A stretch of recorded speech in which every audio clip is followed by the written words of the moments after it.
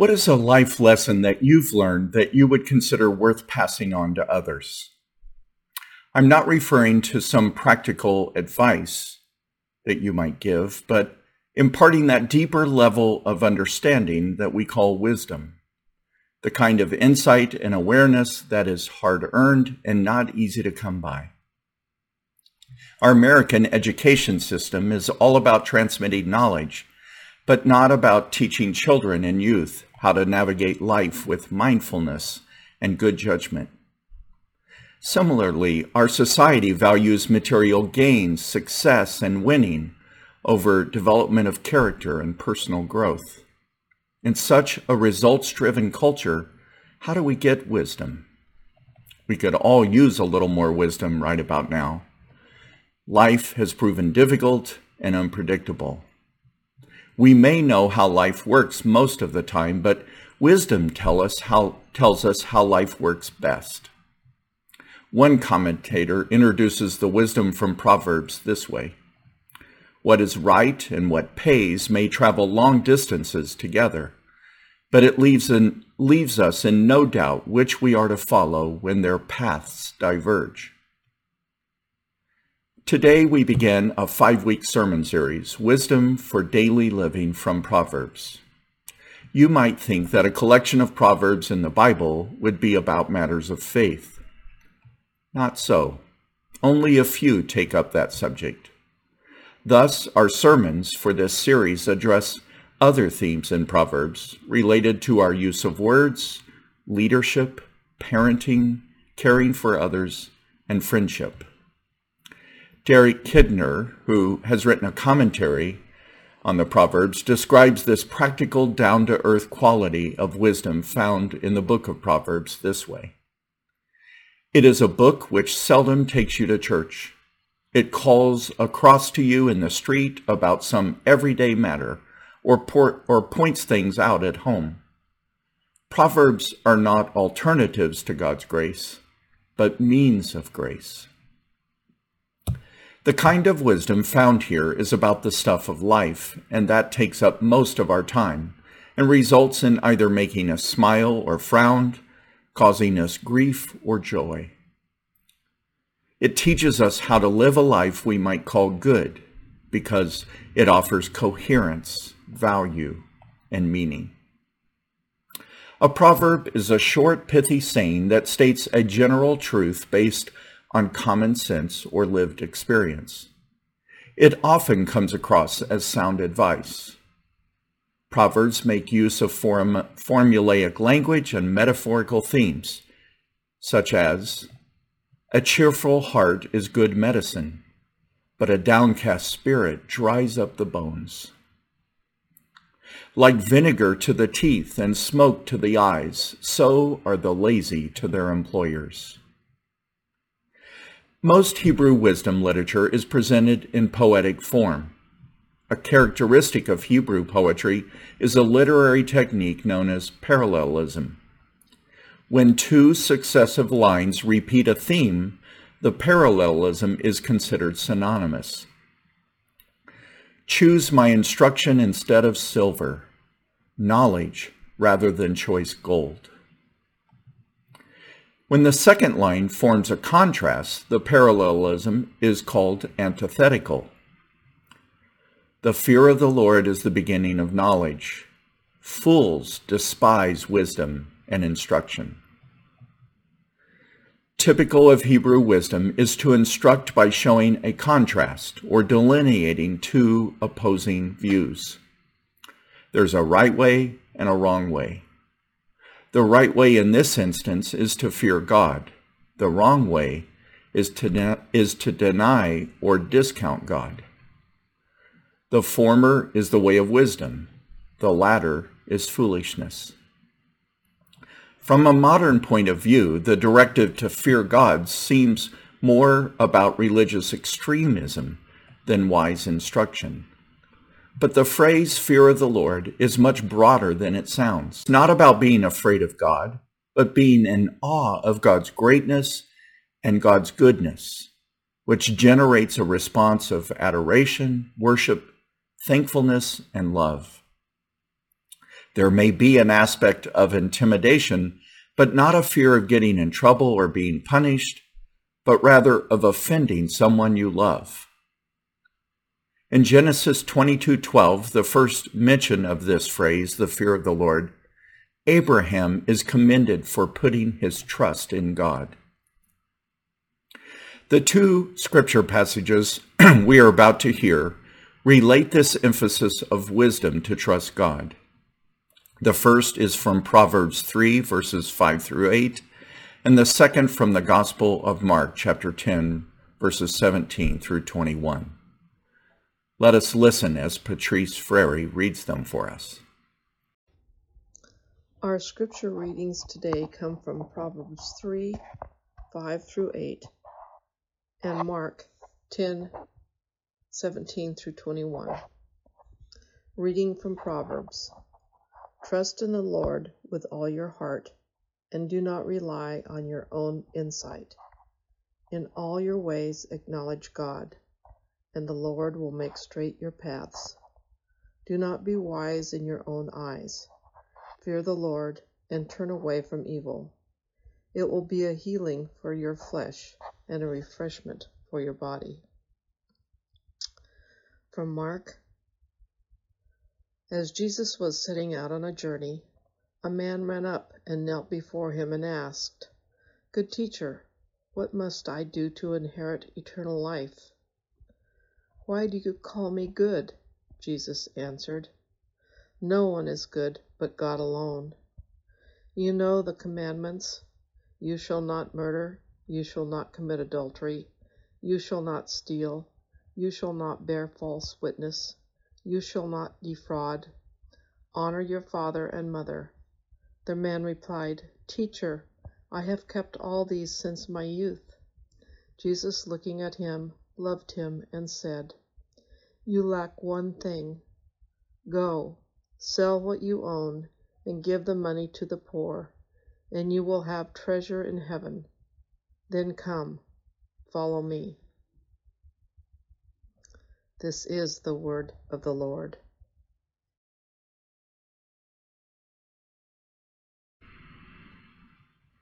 One of the all-time great lines spoken by a pastor comes from the 1993 film Rudy, about the life story of Rudy Ruettiger.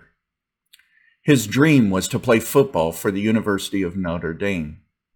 When his application was denied, he chose to attend a nearby junior college in the hopes of being accepted as a transfer student, and then he would attempt to make the team as a walk-on.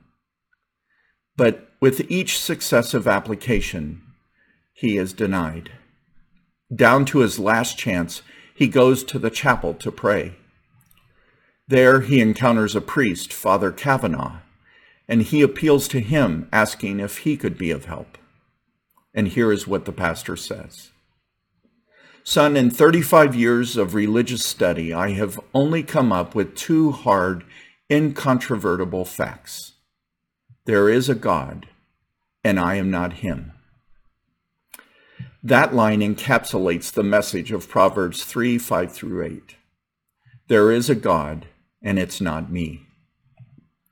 More than a statement of faith and humility, it's an honest assessment of the world and my place in it. Prior to the 1500s, nearly everyone believed that the Earth was the center of the universe. That was until Polish scientist Nicholas Copernicus proposed that the planets instead revolved around the sun.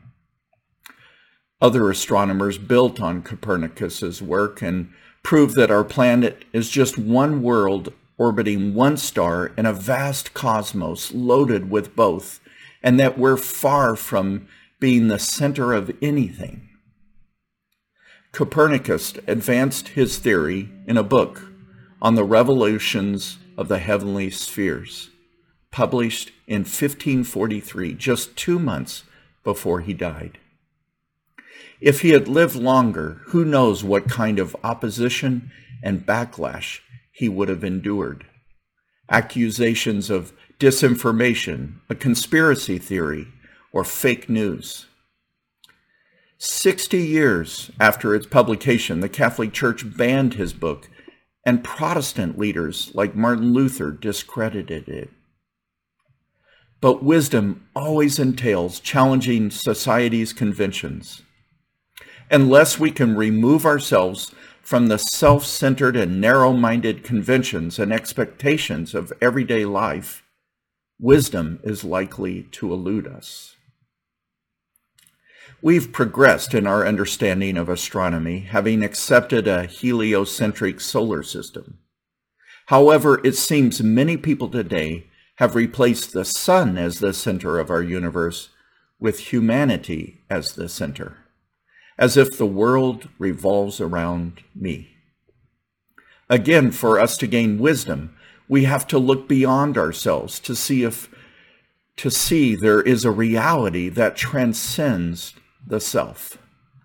This is why the Proverbs suggests we take God seriously and ourselves less so. There is a God, and it's not me. Accepting this difference is the first step toward getting wisdom. Unlike most proverbs, this one is several lines presented in parallel structure. The first and third form an inverted contrast. Trust God, not yourself. Do not achieve wisdom on your own. Start with God. Deny the influence of evil. Between the first and third line is an extension of thought on how to trust God and the results of doing so. Make everything you do include God. Then God will direct your life choices and bless the outcomes. This result is reiterated in the fourth line. This awareness and allegiance to God invigorates and revitalizes your whole being. I learned the wisdom of trusting God this way from a man named Ed Hickman. Ed was my mentor while serving as a seminary intern at Fresno First Presbyterian Church. Ed taught me how to take God seriously and myself less so. Ed himself grew up aspiring to become a sheriff, but by the time I met him, he was president of the largest financial institution throughout the entire San Joaquin Valley. Ed was the kind of leader who commanded attention, yet was equally personal and accessible to hundreds of employees throughout Guarantee Savings and Loan. Ed was comfortable in his own skin. He could be vulnerable and self-deprecating, but never at the risk of losing dignity or respect in the eyes of others. His confidence and comfort level made everyone around him follow suit. You could be yourself around Ed, and he would commend you for it. At the same time, you knew he expected you to be your best. If Ed was speaking to a large group and happened to make a mistake, he would invite his audience to laugh with him or address the mistake in such a way that people valued his honesty and authenticity, and they had come to identify with his humanity rather than think less of him. He was unapologetic about his faith and trust in God. He didn't preach it, but he lived it consistently and courageously. Because God came first for Ed, everything else about his life was ordered accordingly. Before Ed's influence, I was afraid of making a mistake or of taking a risk that might jeopardize my sense of self-worth or my image. Ed helped me see that life is too important to be taken that seriously. It's okay to make a mistake and own it. It's necessary sometimes to laugh at yourself and join others who may have gotten a head start. Better to be yourself than someone you're not. My adult children have a way of keeping me from being too serious. They are ever ready and willing to call out one of my flaws, especially if it brings my role as pastor and leader into focus. If we're out to dinner with guests and it's time to offer a prayer before the meal, they will ask me with everyone listening, "Dad, are we going to pray to God or just pray to ourselves?" Our guest looked startled. My children have never forgotten the time we were in a noisy restaurant, and what I meant to say was, let's pray silently. Instead, what came out was, let's pray to ourselves, as if there is no God to hear us. Ed Hickman helped me to enjoy how humorous life is and how to enjoy the way others express it. I recall a time when I met a church member at the hospital waiting room. I was there to pray with them ahead of surgery. The room was filled with people, both those who were patients and those who were family members of patients waiting to hear the results. We decided I would pray after the person was taken into pre-op. And while waiting there, a nurse came into the middle of the room looking for a relative. She called out the name, Mr. Ferguson. A man who looked to be in his 90s slowly rose to his feet and began to shuffle toward the nurse. She said, I can take you to your wife now. He cleared his throat and asked, is it a boy or a girl? Startled, the nurse looked back at her chart to see if she called the right name, and then realized he was not serious. With a smile, she replied, it's twins. The entire room erupted in laughter. More than a gesture of humor, it was a reminder that life is a gift to be enjoyed. Besides putting ourselves at the center, some people find other things to put there, such as money.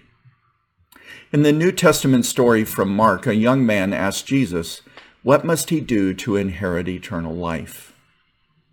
The presupposition behind his question is, what do I need to do to be good enough? Jesus challenges him to take God more seriously than that. You need to learn what it means to rely on God's goodness instead of your own, he seemed to be telling the young man. Jesus proceeds to teach him with what that means. You know the commandments. To which the man replies, all these I've kept since my youth. Mark tells us, looking at him, Jesus loved him. The man was sincere and earnest in his efforts, but he was relying on himself. Then Jesus puts the man's trust in God to the test. You lack one thing. Sell what you own, give the money to the poor, and you will have treasure in heaven. Then come follow me. Mark says the man went away very sad because he had many possessions. Whether in the realm of religious instruction or financial management, the man thought he could meet his own needs. Jesus invited him to trust God rather than his own resources. But he was unwilling to shift from a place of self-reliance to one of dependence on God. The opposite of trusting God is considered foolish. It's not a mental deficiency, but a spiritual condition. Knowing change is needed, some choose to take a detour, and they'll attempt a self-improvement plan or try a different path. Yet there comes a time when a person who gives God the stiff arm to keep a safe distance knows that his or her plans are a dead end. Maybe when we reach that point, we might be willing to admit to ourselves and to God that we've gone far enough down the wrong path. We've squandered enough time and energy, wasted enough money, said more damaging and hurtful words than we can possibly take back.